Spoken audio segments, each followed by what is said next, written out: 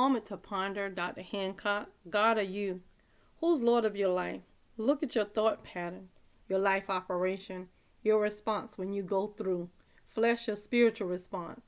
Are you rehearsing the problem or the promises? Which one is your regular response? As you seek and pursue the purpose of God, and He has called you, then victory begins to show up in every area of your life as you begin to really get in the presence of the Lord and understand that there are times that He will prune us because our faith need to move from one point to the next point, or there is something in us that needs to come out of us. So what happened is He allow whatever the situation is to perfect or to speak to that particular thing in us so that the Holy Spirit can guide us to all truth. You know, the fact is, we're supposed to be that example in our family life. But so many times we respond based on how we feel. This is the pattern that we've seen, so this is what we do. This is the way my parents did it, so I'm going to do it this way.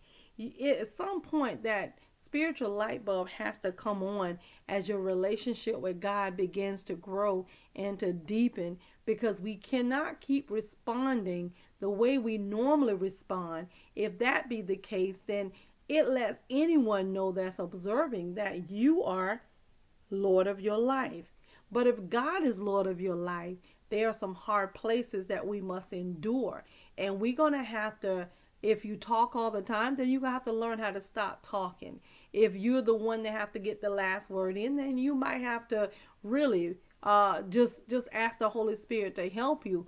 But when you ask Him to help you, help may not look the way you think it should. Lord, get my husband. Lord, get my wife.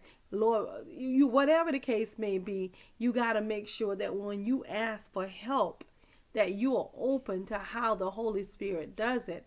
And because that spiritual light bulb is on, because you are spending time with Him, you are in relationship with Him, now people don't understand that your response is not like it used to be. That's when they can observe your life and realize that, you know what?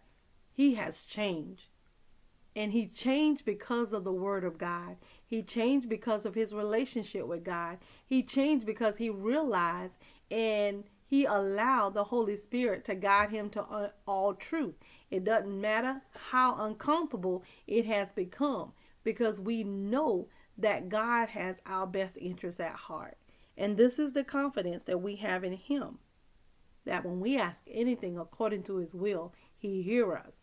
And if we know that He hears us, we know that our petitions are granted. Real talk, Dr. Hancock.